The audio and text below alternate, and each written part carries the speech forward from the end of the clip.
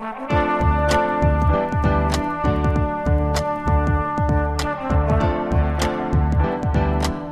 listening to the Co-Main Event Podcast. And now your hosts, Ben Folks and Chad Dundas. That's right. You're tuned in to another episode of the Co-Main Event Mixed Martial Arts Podcast. I'm your co-host from BleacherReport.com, Chad Dundas, and joining us, as always, from USA Today and MMAJunkie.com, it's the one and only Ben Folks. Ben, I don't know what kind of fucking show this is, man. Motherfuckers be acting silly. What are your thoughts? Just acting silly. You know, I've wanted to say that to you for so long, and I wasn't sure how to put it in the right words. And then Nate Diaz, he offered it right up, and I was like, that's it. That's what I've been wanting to say to Chad Dundas ever since I met him, really. Sometimes it takes a village to decide what you want to say to motherfuckers. Or just one brilliant man. Takes a village to decide how you want to describe motherfuckers who be acting silly. I got shit to do. I'm hungry. I'm out of here. All right, well, I wanted to talk to you about this. I thought it was pretty clear when Nate Diaz said that to close out his interview with John Anik that he was speaking about actual literal hunger. Like, he was not talking about his position in the lightweight division, which I've seen online some people try to use that quote as though he was talking about, like, he wants another shot at the title. I took that to mean he wants to go to Waffle House, like, right now. Well, I also, I guess, fall on that it's probably he meant literal hunger, but what can you rule out? No, that's true. That's a good question. Yeah, I mean, that's a good point. That's he could have meant anything, yeah, really. Pretty much. All right, well, Ben, this part is new, so everybody needs to pay attention. This episode of the Co-Main Event Podcast is brought to you by GoDaddy. Ben and I are glad to welcome GoDaddy as the first ever sponsor of the CME. They will be with us for at least the next month or so, and to kick off the relationship, they're offering some pretty good deals for CME listeners. Here's how it works. Just visit GoDaddy.com and enter the promo code EVENT. That's EVENT. Or go to our website and click the GoDaddy banner, which is not there yet, but it will be. And in exchange, you will get one new or one transfer.com domain name for only $1.99 for the first year of registration, with additional years for $9.99. And as a guy who has just recently been dealing with a bunch of bullshit regarding our own website, I can tell you that's pretty cheap. Some limitations do apply, so you have to see their website for details. But Ben, this is as if, like, if you wanted to, take your Dreamcatcher business and go nationwide with it. This is how you could do it. You could just use our promo code over at GoDaddy and get online for $1.99. And I have been talking about that for a long time. And I feel like, I mean, come on, as many of the CME's listeners have bands and, you know, one-man jazz acts and hardcore metal Nazi bands. They're all trying to sell something. Yeah. I mean, there's plenty of people out there in our listening audience who need websites. So feels like we're really doing everybody a solid all the way around here. Yeah, so we're excited to welcome GoDaddy on board. As you have heard us bitch and moan about time and time again on this show, putting the Co-Main Event Podcast out is not free, much like when Mike Goldberg's buddy from the Marine Corps reminded him that freedom isn't free. No. We've been doing it for a year and a half now, so we have accrued some debt. And it has only taken us 80 episodes to start to offset some of that debt. So we are pleased about that. Hopefully it will lead to some exciting new directions for the CME. We might even be able to get these goddamn t-shirts printed up that everybody keeps asking us about. And then they can find something new to bug us about. That's right. When are you guys going to do secret decoder rings? The 3 rounds this week, as usual, for the CME. In round number 1, we were all reunited with Planet Diaz this week. Admit it. How many of you just wanted to pinch Nate Diaz on the cheeks and say, God damn it, we missed you? And in round number 2, is it just us, or is Ronda Rousey on the verge of a complete and total flame out? And in round number 3, this Friday, the UFC hosts the opening round of its annual Super Hook tournament as Mark Hunt takes on Bigfoot Silva in Brisbane, Australia. So we'll talk about that. All that plus Are You Fucking Kidding Me and just saying stuff. But right now, like we always do about this time, let's do a little bit of listener mail. Listener mail. That wasn't true about the Super Hulk tournament. Well, I don't feel like it's untrue. That was just made up. Could be true. There's no Super Hulk tournament. They're just having Mark Hunt fight Bigfoot Silva for the fun of it. Let's go ahead and start calling it a Super Hulk tournament and see if it catches on. We're starting to get the Super Hulk tournament division going. Yeah. Let's go super heavyweight. And, you don't even tell him about it, but somehow Minnow Man finds out and shows up. Just shows up in his red trunks and he's ready to go. I'm sure just us saying Super Hulk this many times, like he snapped awake from like a nap. Oh, he has a Google alert for Super Hulk. Yeah, anyone who Googles it, he gets a message. The first piece of listener mail this week comes to us from Joseph Curacina. He writes, "I'm Dana White. I do a 115-pound women's tough, and I'm going to market it, and I'm not going to market it to the guys at all. I'm going to do a big promotional lead-up that focuses more on the Big Brother-esque drama in the house and the fact that we have women being successful at a non-traditional job, like that badass chick from Ice Road Truckers. And I go hard after a new demographic, women. That's a big fucking demographic, by the way. It's like half the people. That's math, bro." And their boyfriends will watch because it's the one reality show they don't mind watching in bed with their girl on a weeknight. And they'll watch because they'll still get to see a whole season's worth of badass fights. And hey, who knows? There might even be 1 or 2 girls on there that have a beautiful fucking body. Bonus. And I'm going to have men coach them. And not just any men, legends. I'm talking UFC Hall of Famers Hoist Gracie and Mark Coleman. The quiet master and the headbutting maniac. The first family of jiu-jitsu versus the godfather of ground and pound. It's the pioneers of the sport, teaching the very absolute newest group in the sport, 115-pound women. Boom. We just set a new record for viewers. Guaranteed. I'm Dana fucking White. Any questions? My question is, how long did it take him to write this awesome email? Well, here's the thing. We had no choice but to include that during this week's listener mail. If you read a question that sweet, you pretty much forced our hand. We have to read it on air. Joseph Curacina had me at I'm Dana White. Well, for me, it was when he pointed out that women, that's a big demographic, like half the population. Yeah, no, that's math, bro. Yeah. Do we need to deal with the question? Because I feel like it would be a super rad idea to do a season of Tough all about 15-pound women if they're indeed going to add that division to the UFC. I'm a little more lukewarm on the part where they focus on women being successful at a non-traditional job, because I feel like we already genderize and act patronizing toward the women in MMA already. I don't know that we necessarily need to turn the volume up on that. That's true. I would try to turn it down, if anything. And to that end, maybe not a great idea to have Mark Coleman and Hoist Gracie as the coaches. I'm not saying that I'm sure it sounds like Mark Coleman is doing an awesome job as an assistant coach for BJ Penn on the upcoming season that they're filming now. But I don't know if you want to have Mark Coleman just on air probably saying like inadvertently sexist stuff a bunch. Because I think that would happen. Yeah, it's like every time when you let Dana White even just talk about the women's division, or like I think when he was congratulating Juliana Pena for her win, and I believe he called her sweetheart. Oh god! And it was just kind of like, man, even when it's just a couple seconds that you have to talk about the female fighter, something goes awry. How awesome would it be though to be one of those guys that can just unironically call women sweetheart in conversation, and not even like twinge, not even like a moment where you're like, oh God, did I just do that? Because I feel like you have to be like Telly Savalas or somebody to do that. Or like Robert Loggia could probably get away with, sweetheart. Yeah. Like, I guess Dana White is one of those guys. I myself am not. No. Could not do that. Never be a sweetheart kind of guy. I think Mark Coleman would be awesome on The Ultimate Fighter because, as you know, because you've interviewed Mark Coleman before, and as have I, Mark Coleman can't help but tell you stuff. Like, Mark Coleman will tell you stuff that he just previously said like 10 seconds before that he's not going to tell you. Yeah, and he'll act like you dragged it out of him. Yeah, you ask him a question, he'll be like, oh, I shouldn't tell you that. And then he'll be like, oh, fuck, all right, I'll tell you. And then he'll tell you. So I think he'd be perfect. They could stick that camera in his face and pull out all kinds of gems. Yeah, I feel like we just might want to look around a little more for coaches on that. But other than that, I feel like it's a good idea. But I don't know, it seemed like everybody was saying after this season of The Ultimate Fighter, like, hey, why didn't they just focus on the women? That was what we ended up talking about with it anyway. Right. Well, they were scared, obviously. They Yes. weren't sure it was going to work. They're baby stepping to it. Right. Now that we're there, I agree. Let's embrace the concept. And what's the worst that happens?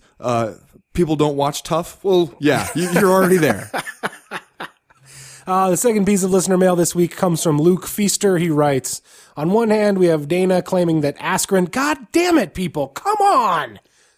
I'm just going to reread that. On one hand, we have Dana White claiming that Ben Askren, quote, hasn't fought anybody and should go to World Series of Fighting. One only needs to take a quick look at the fighters on the undercard of the Tough 18 finale to find guys who have fought far. You okay? Here's what it says. I'll just read it as written.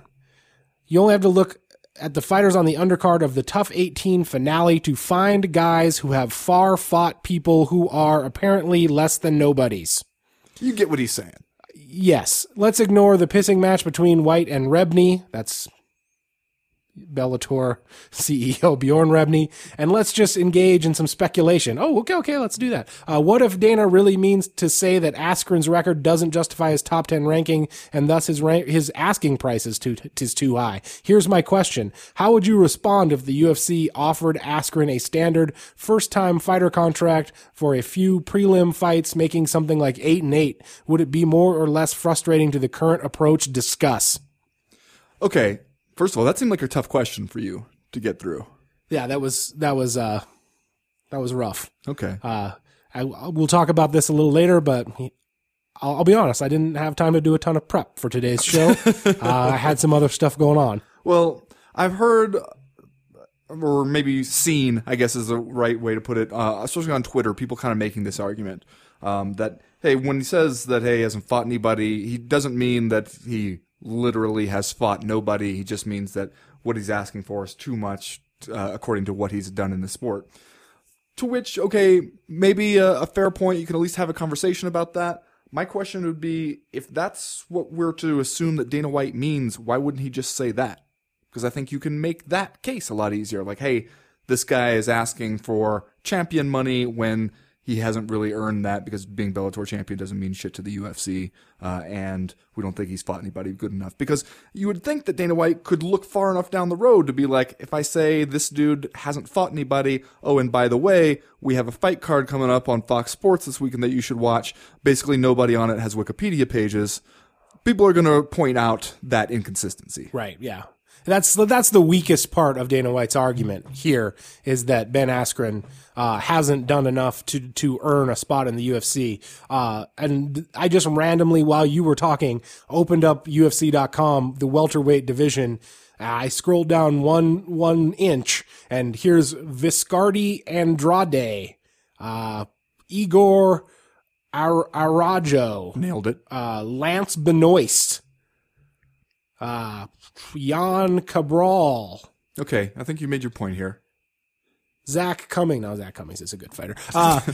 Yeah, I mean, that's the thing. Like, when you see Dana White explain this, it's like, I believe him, right? I believe that he's like kind of saying what he thinks, but I also think that the unspoken part of the equation is, just as the emailer here, Luke, pointed out, like, I think that the real thing is probably that they feel like Ben Askren is unproven for the money they would have to pay to get him, because otherwise there really isn't a case to be made why he shouldn't be in the UFC, unless you just are not going to sign guys who come over from Bellator. And clearly the UFC tried to get Eddie Alvarez earlier this year. So I think there's some evidence to suggest that they would take guys from Bellator. I don't know why Ben Askren would be any worse of an acquisition for them than Eddie Alvarez would in terms of like taking on Bellator's cast-offs. Well, maybe because it comes with the added bonus of you take on a Bellator cast-off that could probably beat a bunch of your dudes in fights that no one would particularly want to see. They wouldn't be really great, entertaining fights, odds are. And then Bellator could be like, yeah, hey, well, we didn't even want that guy anymore, and look at him demolishing UFC guys. So I think that's a big part of it too. But I do think that he also demolished everybody in Bellator. Right. I mean, that's the thing. I don't feel like if Ben Askren came and won the UFC heavyweight title or welterweight heavyweight title, that would be an accomplishment. Then straight to the Super Bowl tournament. If he won the he kills minimum, man. I'm telling you right now. If he won the UFC welterweight title, I don't feel like people would be like, oh, well, Bellator guy won the UFC welterweight title. I mean, Ben Askren smashed everyone also in Bellator. So like, I think that would just speak to his own goodness rather than speak to like that Bellator produced him from some kind of talent factory that they have over there on Spike. Right. Well, and also, I think that maybe the UFC's hope is that if you funnel him through World Series of Fighting first, hey, then you picked up a World Series of Fighting guy. You can just pretend we don't even have to really mention the Bellator stuff. Yeah, I don't know. And maybe they're hoping that he would just lose and then they wouldn't have to deal with it at all. The whole thing seems weird to me. And we talked about last week that it sort of undermines the idea that the UFC is the place where the best fight the best, because it does feel like there's some extracurricular things going on with Ben Askren not being able to get signed to the UFC. Clearly, nobody is really that jazzed about his fighting style. He's coming over from Bellator, that the UFC obviously has a contentious relationship with right now. But it's also totally shitty because I don't personally remember a guy this accomplished who's been, for lack of a better word, fucked like this before. Yeah. Well, and again, I just feel like if you're from a pure strategy standpoint on Dana White's part, you're inviting people to make a lot of points about the current state of your roster and the kind of dude that you're signing right now by trying to make that argument against Ben Askren. Say he's asking for too much money. Say, you don't think he's that great, but you can't be like, this guy's fought nobody, but like some of these 1 in 4 female fighters are awesome, and you guys should totally sit down and watch them on the main card. Yeah, he's beat 3 guys who are former UFC fighters, one of whom, Jay Hiran, he beat, and then the UFC re-signed him and had him have 2 more fights in the octagon. I think after I think he came over as part of the Strikeforce thing, but still, like to say that Ben Askren hasn't fought anybody and then have put on fights featuring a guy that Ben Askren previously beat, I don't know if that really holds a ton of water. No, it does not. Well, the third question this week for listener mail comes from Danny Fitzgerald. He writes, it's one thing to announce a fight without consulting one of the participants, parenthetically Roger Nog, but what the fuck was Dana White doing announcing the death of Shane Del Rosario on Twitter when multiple outlets were still reporting him and were for several hours afterward as alive? Wow, I didn't realize that when we put these together that it was kind of a rough go for the UFC president. Yeah.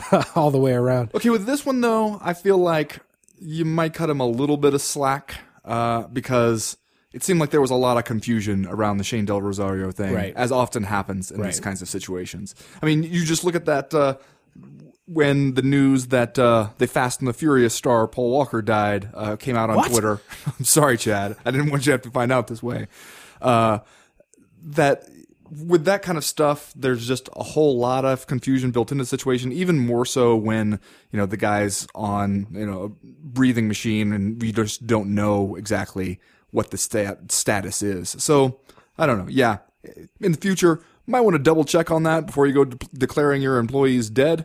But it seemed like a lot of people were kind of confused there. What is the current state of Shane Del Rosario? I don't know. Like I said, I was not able to be around the internets a ton today, and I missed the Dana White tweet also. I assume that he was just expressing regret and sorrow for the passing of Shane Del Rosario. Well, see, I'm not going to rate the guy over the coals for that. That seems like he has had his heart in the right place, at least, and there were a bunch of conflicting reports out there about Shane Del Rosario, even about the condition that ended up putting him in the hospital to begin with. It's a lot of people reporting that it was a heart attack and other people reporting that it was cardiac arrest, which seem like the same thing to the layman, but I guess are not. And there's some people arguing about it. And look, sad situation all the way around. And anytime somebody that's 30 years old passes away like this from unexpected causes, you're going to have, I think, a lot of confusion, especially when it's somebody where there's going to be media reports about it, and you're going to have just a lot of grief, and not to mention a lot of rumors, which I'm sure there are and will be as the cause of death continues to unfold, and whether or not we find that out, whether or not that's released publicly, I guess we'll have to wait and see. But it just seems like a sad and confusing and terrible situation all the way around. Yeah, and, one good way to interpret it over on Dana White's end, more proof that Dana White runs his own Twitter, not like George St. Pierre, who's got people pampering him there was and writing his never tweets for him. Any question that anyone besides Dana White was writing those tweets. Right. Never. You know what I wonder about the Shane Del Rosario thing? Let's say that, it is as bad as people fear and he dies. I would wonder what would happen with his brain. I would hope, not that I think that, brain damage or, brain trauma from fighting is necessarily related to what he's dealing with now. But I wonder if, he's a guy who was a kickboxer, an MMA fighter. We know that a bunch of football players have donated their brains after their death, so people can look at it and kind of see what's going on in there, what kind of toll this stuff takes. Even if his, heart issue has nothing to do with brain stuff, I wonder if MMA fighters have started to think like, hey, regardless of how and when I die, go ahead and look at my brain, see if you can learn anything. Yeah, I mean, I hope so. As kind of gloomy as that sounds, as I want his brain. That's all I'm saying. Give me his brain. Now you're just creeping me out. Okay. Well, that's going to do it for listener mail this week. If you have a question, comment, concern, a grievance to air to the Co-Main Event podcast in the future, you know how to do it. You can go to our website, comainevent.com, and click the link in the top right-hand corner of the screen that says email the podcast. That will get you in touch with us. As for right now, we're going to go ahead and get started with round number 1.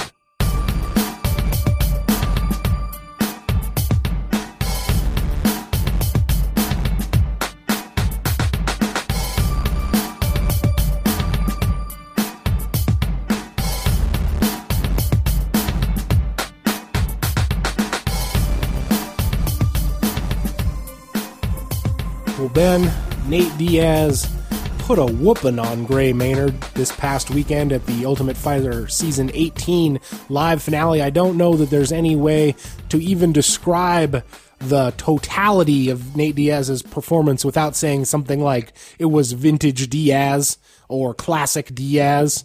It was just Diaz all the way around, too. It was strictly Diaz. Yeah. Which I think, by the way, would make an awesome title for the reality show that I know you want to produce about the Diaz brothers. Yeah, it comes on right before What's Really Going On with Brandon Vera. That's right. That's on E, right? The E network? That's on the Oprah, OWN. It's on the okay. Oprah That's network. on OWN. Yeah. Okay, interesting. So let's talk about the fight first, I guess, to kick off this discussion of how awesome all the stuff Nate Diaz did was.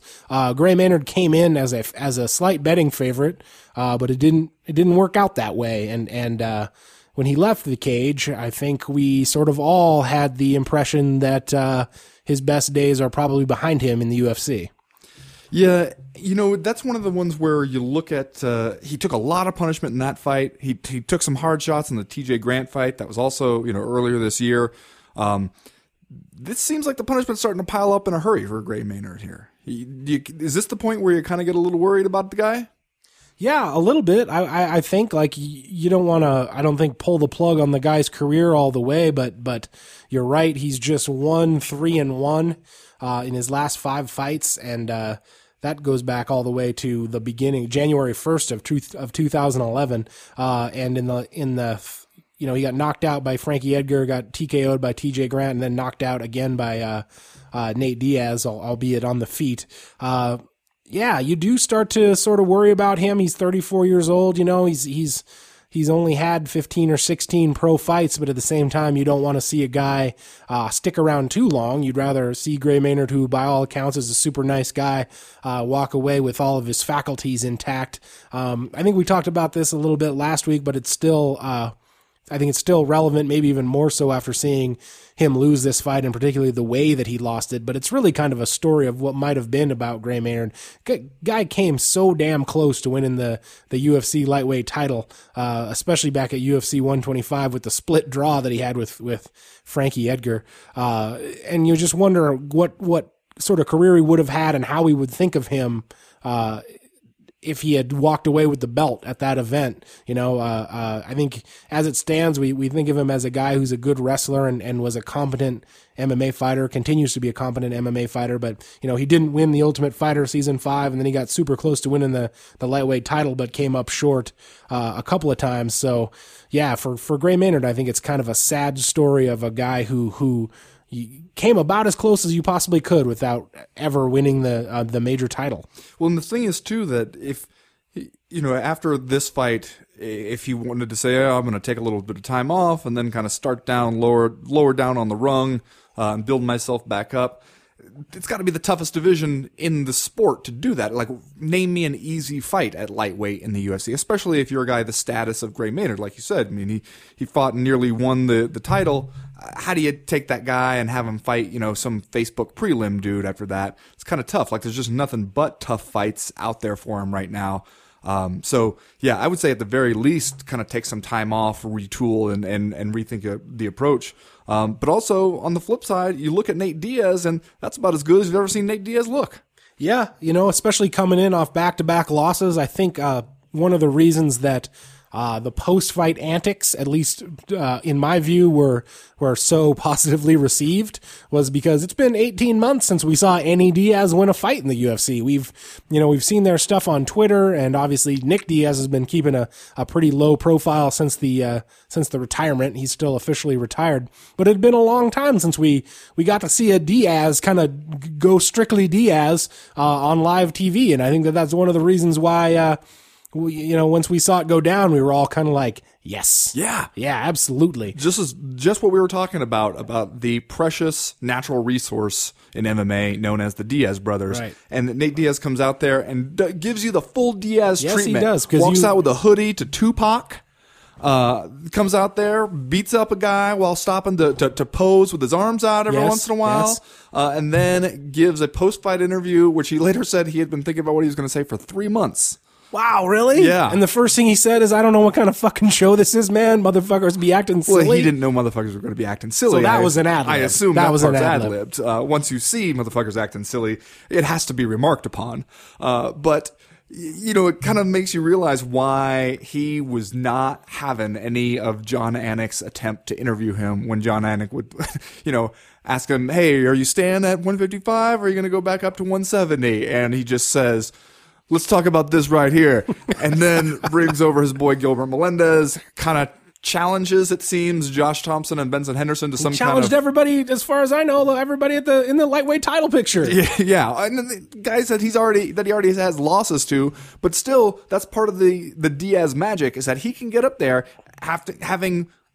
very convincing losses to both of those dudes, Benson Henderson and Josh Thompson, and say, me and Gilbert are going to beat y'all asses. Right. And it's still, nobody even thinks about, like, the logical incongruity there. It's just awesome. Yes, I wrote about that actually on Bleacher Report this week. When the Diaz brothers talk, the truth is sort of relative. The facts don't really matter, but, at least the show is fantastic. Yeah. And it is. And you're right, God bless John Anik, for trying to do his job and trying to ask questions. As you said afterwards, the straightest straight man in the business. That's right. But I think we all pretty much immediately forgot the first question that he asked as soon as Nate Diaz started talking. I don't even remember what it was at this point. But, Diaz starts in on the whole shtick. Actually, I'm going to back it up a little bit, because even before that, I knew we were in for some Diaz magic when, after Yves Levine quite tardily steps in to stop the fight, and Gray Maynard staggers away and falls on his face, and Nate Diaz immediately starts flexing and pointing at the camera and shouting obscenities that we can't quite hear. They kind of, the camera follows him as he goes around the octagon, and there was some poor son of a bitch standing at the door to the cage, like with his arm keeping Nick Diaz from running into the cage, and Nick Diaz is hanging over this guy's arm, shouting stuff at Nate. And I thought, oh, here we go. It's Diaz time. We are taking a trip to Planet Diaz right now. Yeah. I don't want to trade jobs with that guy who has to try and keep Nick Diaz out of the cage after his brother wins. And I don't know who, I know Reed Harris was in there, and I saw him say something to Nick Diaz and put his finger up like just a minute or something like that. But who's the dude?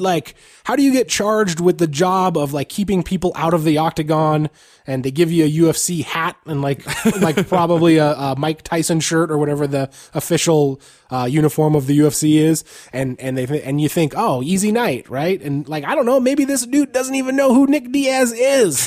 He's just in mortal danger and he doesn't even know it. Well, I really like that even after all that stuff in the interview, John Anik still tries to stay on topic and tries to get Nate Diaz to talk us through the replay, which is a dicey proposition. It's never worked. It's never once worked in the history of the UFC. With the most calm and reasoned and cooperative fighters, it's still tough to get him to do that and have it go off well.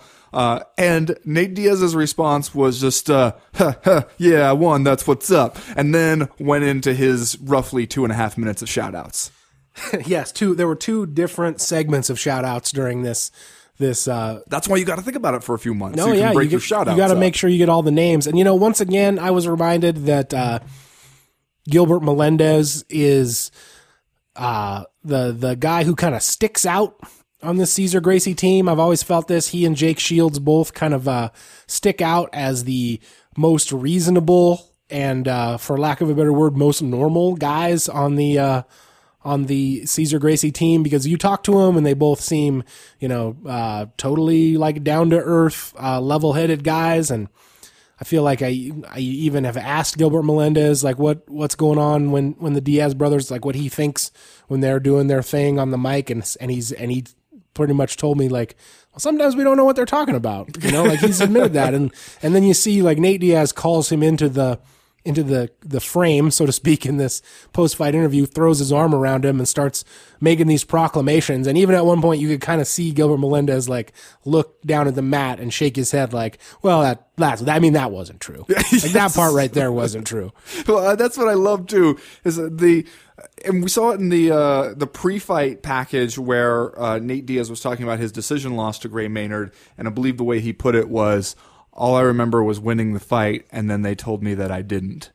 And like, I love his just subtle revisionist history on that stuff, and the thing where he says, "Oh, my boy Gilbert Melendez, he beat Ben Henderson for the title, and then for some reason they let Ben Henderson fight Anthony Pettis." I love him framing it as if he genuinely doesn't understand how that came to pass. Just. I don't know. I was so confused. We were really excited for Gilbert, since he beat the champion, and then somehow they let the champ fight some other guy. I'd say, go figure. That's I think the part of the thing that makes me wonder. Nate Diaz is the one who knows what he's doing, isn't he? He's the one who, like you said clearly. Before, he's the most practical Diaz. He's the Diaz best set up to deal with the rigors of modern life. Maybe not the Diaz best set up to like achieve success in the world of mixed martial arts fighting. Although I think he definitely improved his status with this win. But the Diazes have never lost a fight. They've never, and none of their friends have ever lost a fight either. I believe after Jake Shields got knocked out by Jake Ellenberger back in 2011. They were saying he won that one. They were saying like it was a quick stoppage, or like Ellenberger didn't hurt him or something like that. What about though Nate Diaz has lost to Josh Thompson, where Nick Diaz himself threw in the towel? I mean, that one might count. I don't know. Although who knows what throwing in the towel means in Stockton rules? Maybe you win if you throw the towel in. Maybe it's like tagging into a pro wrestling match. Yes, yeah. Well, let's deal with the future of Nate Diaz here, because the act. And it's probably not an act, but like the act didn't stop at the post-fight press conference either. He came with jokes. He had jokes at the post-fight press conference saying that he figured he would take the shortest route to the lightweight title, which is to not fight until someone else gets injured. Which is a way more reasonable proposition, I think, than we're giving it credit for. That could work. Yeah, no, you're right. That's how other people have done it. And I believe he also said that he kept up the gag about the high school reunion, said that he would have much rather have gone to the high school reunion, but had to show up to fight Gray Maynard again because he was broke and needed the money. So clearly, I guess Nate Diaz had thought about this for months on end, what he was going to do post-fight. But like, what do you forecast as this guy's actual future in the UFC? I mean, he just recently lost to the champion, pretty lopsided unanimous decision, Ben Henderson, in December of last year, and then got knocked out by Josh Thompson in April. Obviously, he improves his stock with this win over Gray Maynard, but I don't know if I'm really champing at the bit to see him fight again for the belt. I guess it depends who he fights. I mean, if he fought Anthony Pettis, I'm not saying he'd win that fight, but I think that would be a way more interesting fight than his fight against Benson Henderson. I think the big appeal for him or of him for the UFC is to be able to come in and do pretty much what he did here, which is, you've got a Fox Sports quality show that doesn't have a whole lot going for it, but you throw Nate Diaz in the main event and he brings a whole lot of excitement, both before, between, and after the bell. So that's a real nice thing to have in your back pocket at the UFC. And as he also referenced in the post-fight press conference, that dude stays busy. We can say all we want about how he's been known to have his own version of the truth. When he pointed out how often he fights, he does fight more often than most other fighters in the UFC. The Diaz brothers, when they're at it, they're really at it. So I could see how for the UFC, he only had to fight 2.5 minutes here. Turn right around and get him a similar quality fight. You can throw him on the headliner of one of these kind of quality cards, or just bolster the main card of a pay-per-view if you want it. I mean, there's a lot of things you can do with Nate Diaz here, and since he's the one where you don't have to worry about him no-showing stuff and getting crazy backstage or anything, he's like all the great stuff about Nick Diaz, and at least not so much of the problematic stuff.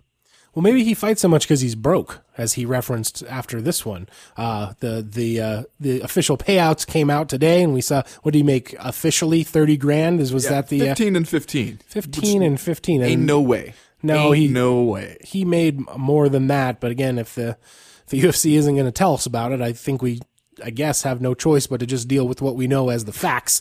What are they spending their money on, man? I guess Nate Diaz owns a home, right? He's a homeowner, as I believe we found out when the controversy about Nick Diaz's living arrangements were going on during the lead up and aftermath to his fight with BJ Penn. Well, based on that video that Casey Leiden put out, it seems like there might be the need for some regular home repairs going on over there. At least to get some spackle so you can patch the knife holes. Going through a lot of drywall over there. Yeah. All right, Ben, well, let's do Are You Fucking Kidding Me? And then we'll move on to round number 2. What, Ben, is your Are You Fucking Kidding Me for this week? Well, Chad, as I'm sure you did, I sat down and watched from the first Facebook prelim on Saturday night. I only watched the commercials. Fast forwarded through the rest. Yeah. Luckily, there was only 11 minutes of the rest, so it was pretty easy. Well, that's kind of where I'm going with this. I mean, I know that you're going to have to sit through some commercials when we watch live sporting events on cable TV. I got that. But even when we're stretching into like the 5th hour of this event, and we've had to sit through the same UFC 168 annoying music promo, roughly a dozen times by then. We've also had to sit through all the details about the Harley Davidson that each tough winner is getting and all the features and bells and whistles it has on it, which I know is interesting to you because you're a big motorcycle guy. It's why I have that Harley girl tattoo. Yeah. Wait, that came out wrong. Well, even after all that, which I'm willing to sit through for to a certain extent, then late in the show, we come back from commercial so that they can basically run another commercial during the show for UFC 168, which they have already been running copious commercials for during the commercials. You mean to tell me you're going to air a commercial between commercials? Are you fucking kidding me? Who does that? Are you fucking kidding me? Fucking kidding me? Well, maybe they felt like they needed to get the word out. Do you think anybody knows about UFC 168? I feel like the people who are planning to order it may not know when or that it even is going on. Chad. That was sarcasm. Okay. I was being sarcastic. Ben, this week, my Are You Fucking Kidding Me? Not MMA related, but I must send it out anyway. My Are You Fucking Kidding Me goes out to the person or persons unknown that I was told today cloned my debit card and then ran up more than $4,000 in charges at different Walmarts in the state of Missouri. First of all, fuck you very much. Second of all, you classy ass motherfucker spending damn near $5,000 at Walmart in 2 different cities in Missouri.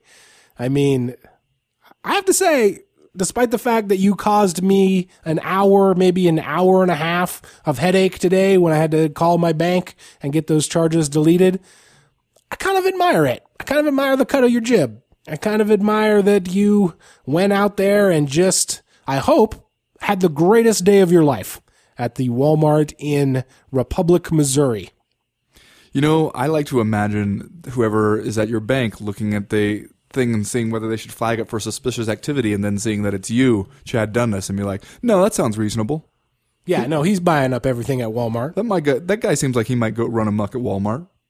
So I guess guy who stole my guy or girl, man or woman that stole my debit card. Are you fucking kidding me? Are you fucking kidding me? Now the worst part is now I don't have I'm not gonna have a debit card for like 7 days. I'm gonna be the old lady at the store writing a check. I had to go get gas today. Wrote a check. Just like an old man. You know what though? This I think is the perfect opportunity for you to really explore the barter system.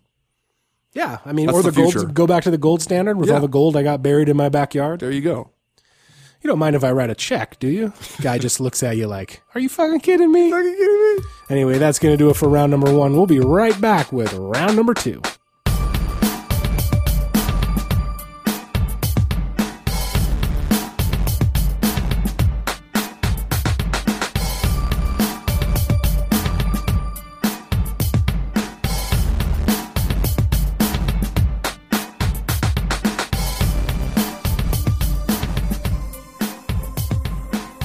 Jed, you may have fast-forwarded through this part while seeking out commercials on Saturday night, but Ronda Rousey, UFC Women's Bantamweight champ, did a little stand-up interview there alongside her pal, Miesha Tate, and let's just say, I'm no body language expert, but it seemed like she was really into it to me. It seemed like she was really happy to be there. No, it didn't. It did not seem that way. Yeah, that was more sarcasm. Yes, there you go. You're not the only one who can do that. I'm just the only one who can do it well. Okay, keep her moving. You know, here's one of those things where when I'm first sitting there watching it, I don't know about you, but I found it uncomfortable, unpleasant, to the point of almost causing me physical pain to watch it. Yes. But then afterwards, had to wonder about exactly what the goal was there. If that, you know, if the thing is that, hey, Ronda Rousey really doesn't give a damn what anybody thinks, and is just going to go full pro wrestling heel kind of thing on it, then, hey, maybe stuff like that is exactly how she wants it to come off. Or is it that she has gotten so far off the edge of the spectrum to think that, like, hey, I keep it so real, that she doesn't realize that maybe real is coming off as, like, childishly petulant. Now, you're talking about the first interview, right? Yes, to clarify, the stand-up one with her and Miesha Tate, because I feel like things didn't even really start getting weird until the post-fight show where Rousey, Helwani, Anik, Florian, and Tate were all sitting in those weird director's chairs, which just are like a dream team, too tall for anyone to look comfortable in them. Cage side, like that's to me when it really got uncomfortable, because, you know, I don't expect those like borderline impromptu stand-up interviews that they do cage side. I don't expect those to go well. Like, we've seen it before with the when they did it with John Jones and somebody. Who was it? Where was it? Him and Rashad, or him and Chael Sonnen him and did Chael. one, yeah. They tried to do that, and it was like almost the same thing. Like John Jones wouldn't answer any questions. He wouldn't really look at anyone, wouldn't look in the camera. And so, like, when they do those things, I understand why they do it, and I understand that they're trying to promote the fight, et cetera, et cetera. But when it happens, I almost always feel like, why are they doing this? It's just making everyone look bad, making everyone look terrible. So, like, when the first Rousey Tate interview went up in flames, I wasn't really that surprised, and I didn't put much thought into it. It was much weirder in the post-fight thing, because that's a thing that I assume you are going to do. And they tell you, like, hey, after this is over, we're going to do a sit-down thing. It's going to take like 10, 15 minutes. We're going to ask you about all the fights, winners and losers, et cetera, et cetera. I don't feel like there's really an excuse to act the way that she acted during that portion of the night, even if, as we've seen reported, she was stricken with sorrow over the news of the death of Paul Walker, who we've been led to believe she became close with on the set of Fast and the Furious 104. Okay. Has she actually said that, or is that just a thing people are saying? See, that's what I don't know. I know other people have said it. I don't haven't seen her say it. I would find that theory more convincing were this behavior a significant departure from what we had come to expect from Ronda Rousey, but it's not. Right. It's kind of just the normal Ronda Rousey stuff that we've been seeing lately, maybe with the volume cranked up a little bit. I mean, I'm not saying that couldn't be the result of, being upset about, this dude you're in a movie with dies, and maybe you were buddies and maybe you weren't. Maybe you're just bummed out because you don't know what that means for the movie. Or maybe, you're upset because your fighters lost on the Ultimate Fighter finale competition.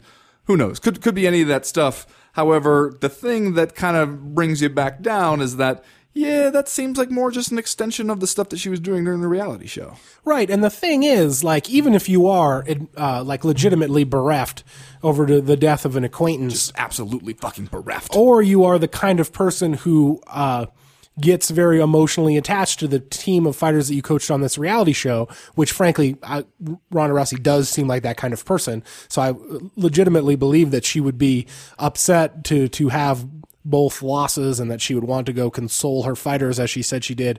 But you only got to be on TV for 15 minutes. And if you are the star that you have been propped up to be by the UFC, and the reason they said that they created a women's division in the first place, and you're on the cover of ESPN, the magazine, and you are supposed to be the standard bearer for this weight class and for women's MMA in general, really, you just got to make it look good for 15 minutes, man. That doesn't seem that hard. And for a person who has aspirations to go be a Hollywood movie star, man, you got to do that shit 8-10 hours at a time if you're going to be in a Hollywood movie. That's a good point. Maybe you had a shitty day. Maybe one of your friends legitimately did die. You still got to show up for work and do the same thing over and over again for 8 hours. So when I watched this performance from Ronda Rousey post-fight, where she can't even stomach being there for 15 minutes, and John Anik eventually has to excuse her like he's the principal or something. And as an aside, I feel like this situation where they're all sitting in the director's chairs was one of the few instances where I'm sitting at home thinking, man, I wish Rogan was there. Because I feel like when Ronda Rousey was doing that thing, someone needed to go full Jim Halpert from The American Office and just look at the camera with that look on your face, what? And Rogan would have done that. He would have looked at the camera with that thing where his eyes get really big. Yeah, he would have done that. His eyebrows get super expressive. And somebody needed to do that. And there was just too many professionals up there for that to happen. I wish it would have. But when I watch her have this performance, I think she's not the star that we've been led to believe that she is. That's how I come away with it. Yeah, but at the same time, we're still sitting here talking about her, aren't we? And that's, maybe she's not that Gina Carano, America's sweetheart, female fighter that can go off to the movies and parlay that success that way.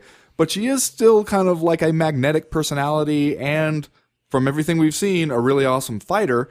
So maybe it doesn't matter. Maybe that this is just the one, this is the thing that she ought to be working with, not the, movie star cover girl kind of image that she is just the aggressive asshole who will make everybody feel uncomfortable, and that's fine. That can actually work. And I think maybe give us a cause at some points to examine our gender biases when it comes to the sport. We think it's cool when male fighters are playing up these grudge match stuff, sometimes just over and over again until it becomes completely unbelievable.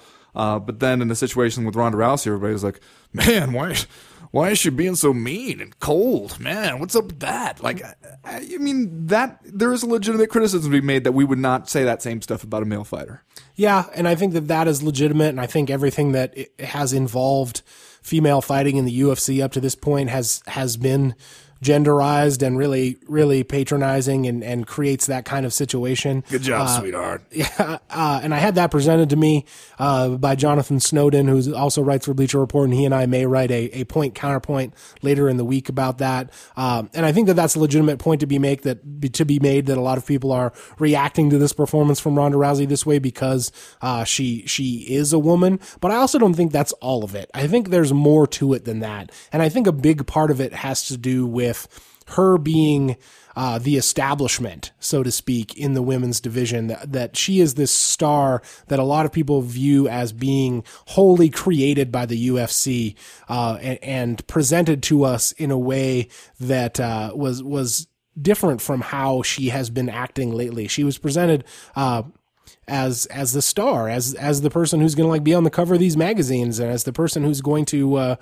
like carry the flag for the women's division. And when you see her on these post-fight things acting like this, she doesn't seem like that at all. She doesn't seem like she wants to be there. And I don't think that fits in with the image that has been projected for her. Maybe not by her. Maybe it's not even her fault. But like, I don't think that fits in with how the UFC has tried to portray her, even though Dana White has, as you know, referred to her as a Diaz brother in a beautiful fucking body. Beautiful fucking body. And I've seen a lot of comparisons between her and a Diaz in the wake of this, and I think that the main difference in that is that Rousey is the establishment. She's the UFC's golden child, the one that they have propped up as this huge star, and that is in direct 180 degree opposition to how the Diazes are portrayed. And our view of the Diazes, like, we think of the Diazes as dudes that are still here because they're too scary for anybody to ask them to leave, right? Whereas Ronda Rousey is supposed to be like the standard bearer for women's MMA. So I think it just plays different, man. It's not the same thing. And I don't think all of it has to do with her being a woman. In fact, a lot of it reminds me of either Matt Hughes or Brock Lesnar when they went on The Ultimate Fighter, especially Brock Lesnar, who the same as Ronda Rousey has been propped up as this huge star for the UFC and like the heavyweight champion and blah, blah, blah. And then he goes on a full season of reality television and you realize, oh no, he's actually just kind of an asshole. And like, maybe not that bright. And so like, I see it as like a failure of marketing, really, more than I do like her, being the third Diaz brother. Well, can we talk for a second, though, about how easy this makes Miesha Tate's job? Oh, shit. She looked like Walter fucking Cronkite up there, all dude. she has to do is stand there and smile and kind of subtly roll her eyes at Ronda Rousey and just act normal, and she comes off like Margaret Thatcher, just like the classiest, most reasonable, sane woman in the world. Pretty good gig for her. Now all she has to do is turn in a better showing in the fight. Yeah, I mean, that's the thing. Like, all of this stuff for Ronda Rousey plays a little bit when you're the champion. If she goes out there and gets beat by Miesha Tate, which I think Miesha Tate has, over the course of this season of The Ultimate Fighter, become a pretty big fan favorite, and certainly what we saw this past weekend didn't hurt that perception of her. So, Rousey's going to come into this fight with a lot of, maybe in hostile environment, whereas Tate's going to come in with a lot of popular support. Miesha Tate wins the title. Man, I don't even know where you're at with the Ronda Rousey as superstar angle. Oh, well, you just turn right around and rematch it. Run it right back. That's true. They could do that. But I felt like the weirdest thing that Ronda Rousey said during this post-fight thing before she was excused by Principal Anik was when she said she didn't have to worry about leaving a Gina Carano void when she left. That was like the last thing that she said, and it left this impression like, oh, you're already out of here. Yeah, you're looking at the door. You're already done. Which again, like if that's the person who's supposed to be your biggest star, and the impression that they leave you on live TV is, number one, she doesn't want to be here, and number two, she's already planning her escape. That's not good. Well, for one thing, I would say, just to play a little bit of devil's advocate there, planning your escape from MMA is probably a good idea for every fighter. Sure. Yeah, no argument there, for sure. Hopefully you wouldn't be planning it like, how soon can I ditch these losers and do something else in my life? But yeah, you better have a plan for something in the future. And also, I can't necessarily disagree with her that she will not leave behind the same Gina Carano void. Because if you just look at the situation in the UFC, I mean, assuming that the UFC doesn't immediately pull the plug on all the women's divisions as soon as Ronda Rousey leaves, which, God, I hope the UFC would realize how awful that makes them look. But assuming I don't think they can do that now. No. Assuming that didn't happen, then yeah, she would already, even if she did nothing else, would have served as kind of the bridge for women to get into the UFC, which is, that's a hell of a legacy, even if you don't do anything else. That said, you should probably try and do something else also. Right, yeah. Ideally, that would be a better situation. And that is just a matter of like pure base level public relations. Like everything that you said is absolutely right. She should be planning her escape from MMA. And when they ask her a question about it on live TV, she should be better prepared to give a better answer. And I think that it's easy to give that answer because she could just say that a lot of the criticism of the way of the women's division in the UFC is that it's been all about Ronda Rousey. And she could say, now that we've done this season of The Ultimate Fighter, now that they've announced the 115-pound fighters will be here soon, it's not the Ronda Rousey show anymore. And I think that we've struck a huge blow in favor of women's MMA, and we showed that there's a lot of talent out there. And if and when the day comes that I have to walk away, I think that this sport will be left in good hands. That'll be $150. Wow, yeah, I was just going to ask. That seems pretty good. I think the only problem is that no one would believe that those were Ronda Rousey's words. Well, she would say it the way Ronda Rousey would say it. Could she say afterwards, like, I got shit to do, I'm hungry, I'm out? And then we would all go, what? That's what's up. Oh, I feel like we just almost plagiarized Tommy Toehold there. Or maybe we did. I don't know. Sorry, Tommy. I'll send you some of that $150. One of the things that I hadn't thought about until I talked to Misha Tate recently for that article I did with fighters talking about their social media strategies and how great / awful social media can be for super accessible pro fighters. When you fight somebody like Ronda Rousey, especially for the second time, Misha Tate pointed out, you get a lot of unsolicited advice about things you should do in the fight. Which has got to be the most annoying thing for a pro fighter. Like, oh, really? Yes. You think you got some advice for Misha Tate on how to stay out of the armbar? Oh, do tell Judo Lover 69. Oh, that's incredible. I love that so much. All right, well, that's probably going to do it for round number 2. We will be right back with round number 3.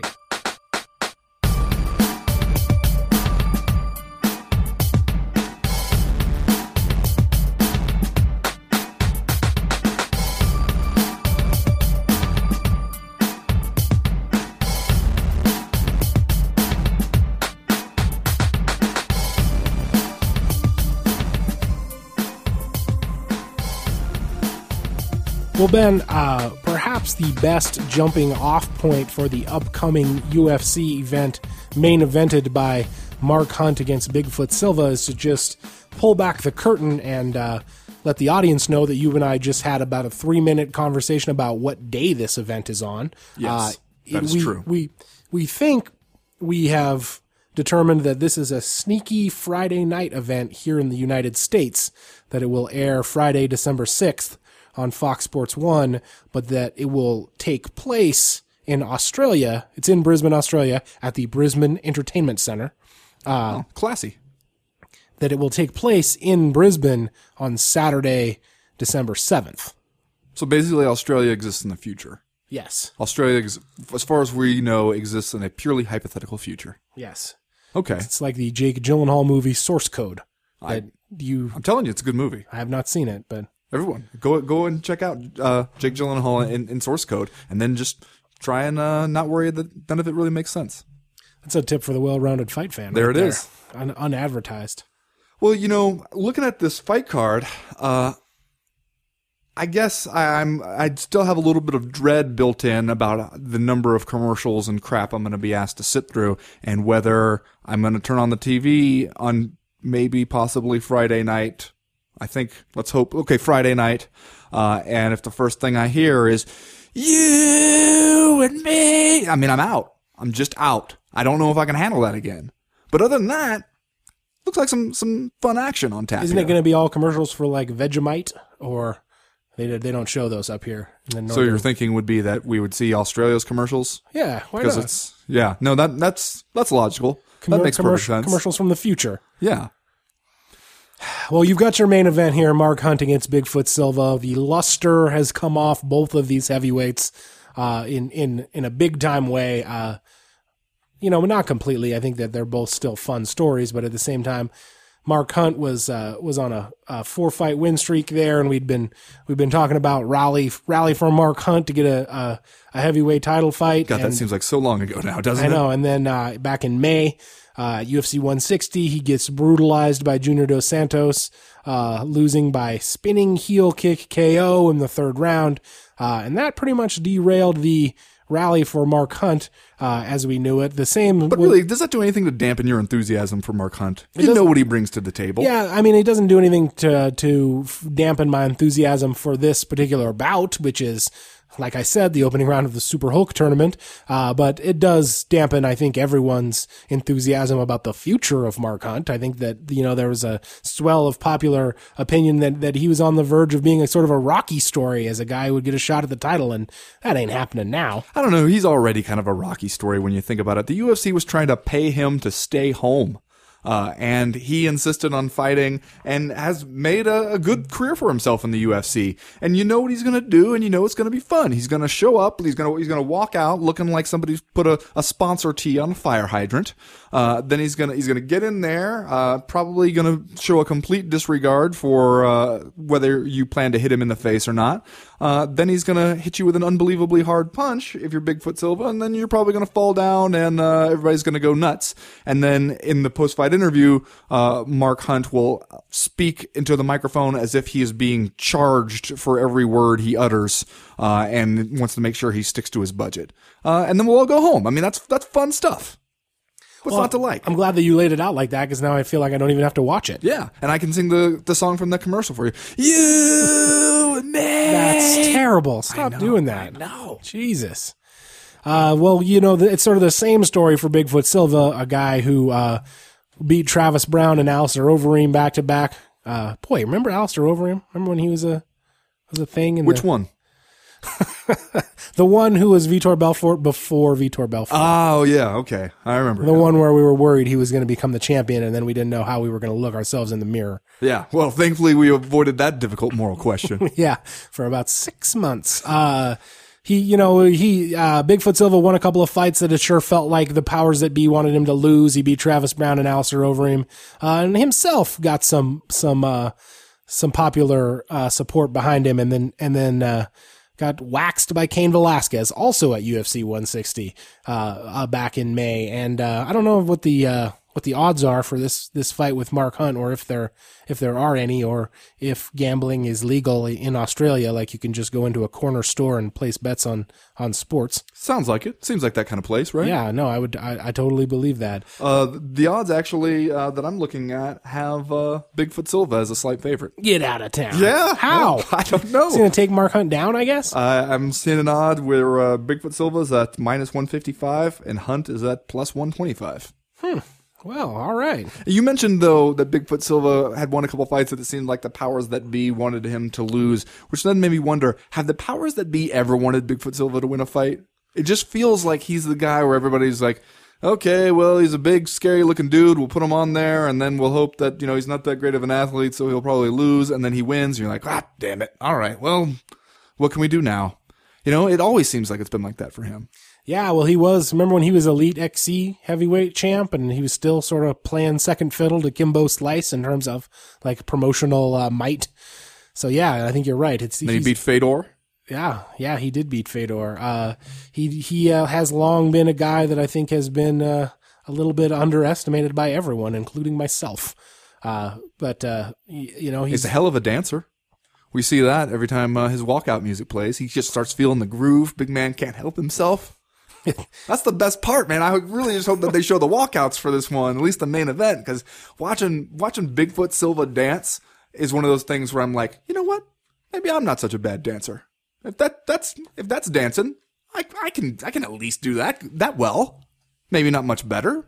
They're probably going to have to edit out the walkouts, though, to save time to make sure that the Bruno Santos versus Christoph Jotko nailed it Facebook main event gets some airtime after the huge, stunning stoppage finish in that one. Yeah, we got our Facebook main event, then we got the prelims on Fox Sports 2, which, by the way, I don't know if you noticed how there was a college football game on when the prelims started. For the tough finale. And so then we had to watch it on Fox Sports 2 for a couple of minutes until the football game wrapped up, and then they moved over. Man, watching fights on Fox Sports 2 and then switching to Fox Sports 1 really reminds you, like, oh yeah, HD TV really is a thing. There really is a substantial difference in quality between those two things. Which kind of makes me not that excited about watching the prelims on Fox Sports 2. All right, well, here's a tip for you. Don't watch them. Well, I gotta watch him. Takeo Mizugaki and Nam Fam. I gotta watch that. My girl Julie Kedzie on there. Come on. Okay, there you go. Gotta watch that. Then you got Nick Ring against Oh, this is gonna be good. Cow Megalesh. Nailed it. Megalesh. Why do this to yourself? Why do the thing where you try and like do the Brazilian pronunciation? Why not just do Magalhaes the way we would do it if he moved to Montana? And we're like, hey, Carl Magalhaes. Good to see you, buddy.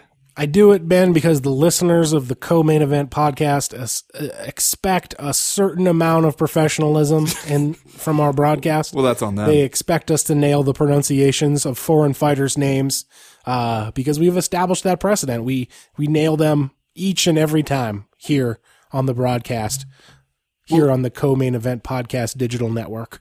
Well, I want to know, I mean, when you're looking at the lineup for the main card for this one, you got the two heavyweight fights. I assume that these are what the semifinals of the Super Hulk tournament that's happening here. You got Mark Hunt, Bigfoot Silva, and then lower down the card, Pat Barry and Sual Paleli. Let's just start the rumor that this is a Super Hulk tournament.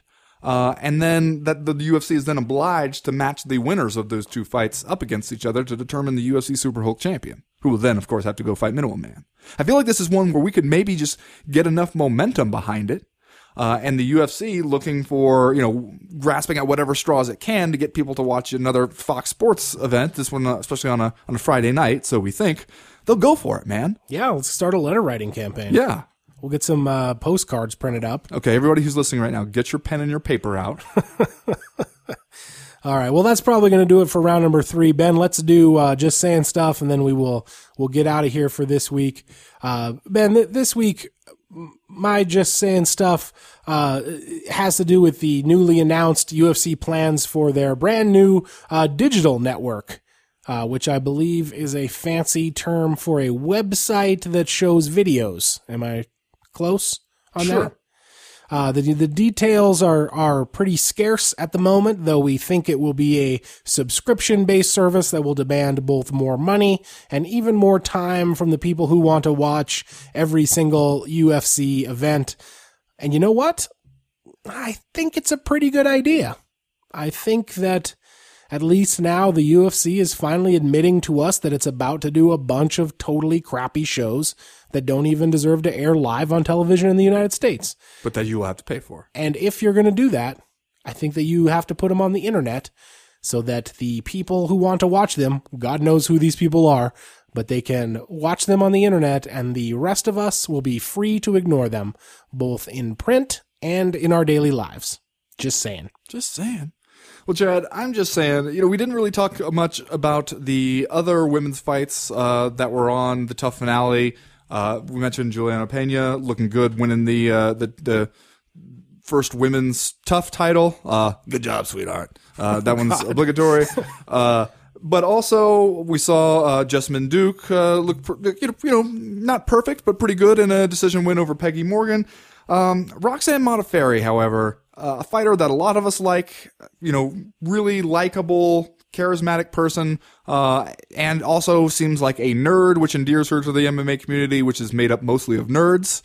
And so I gotta say, kind of broke my damn heart a little bit to go and read Roxanne Modafferi's blog after her loss, where she talks about feeling like she did pretty well and that she proved that she belongs in the UFC, and then going and reading The Underground, where a lot of people were saying basically the exact opposite, that Roxanne Modafferi looked horrible, her stand-up has never looked worse, and that she clearly doesn't belong in the UFC, and how sad that made her.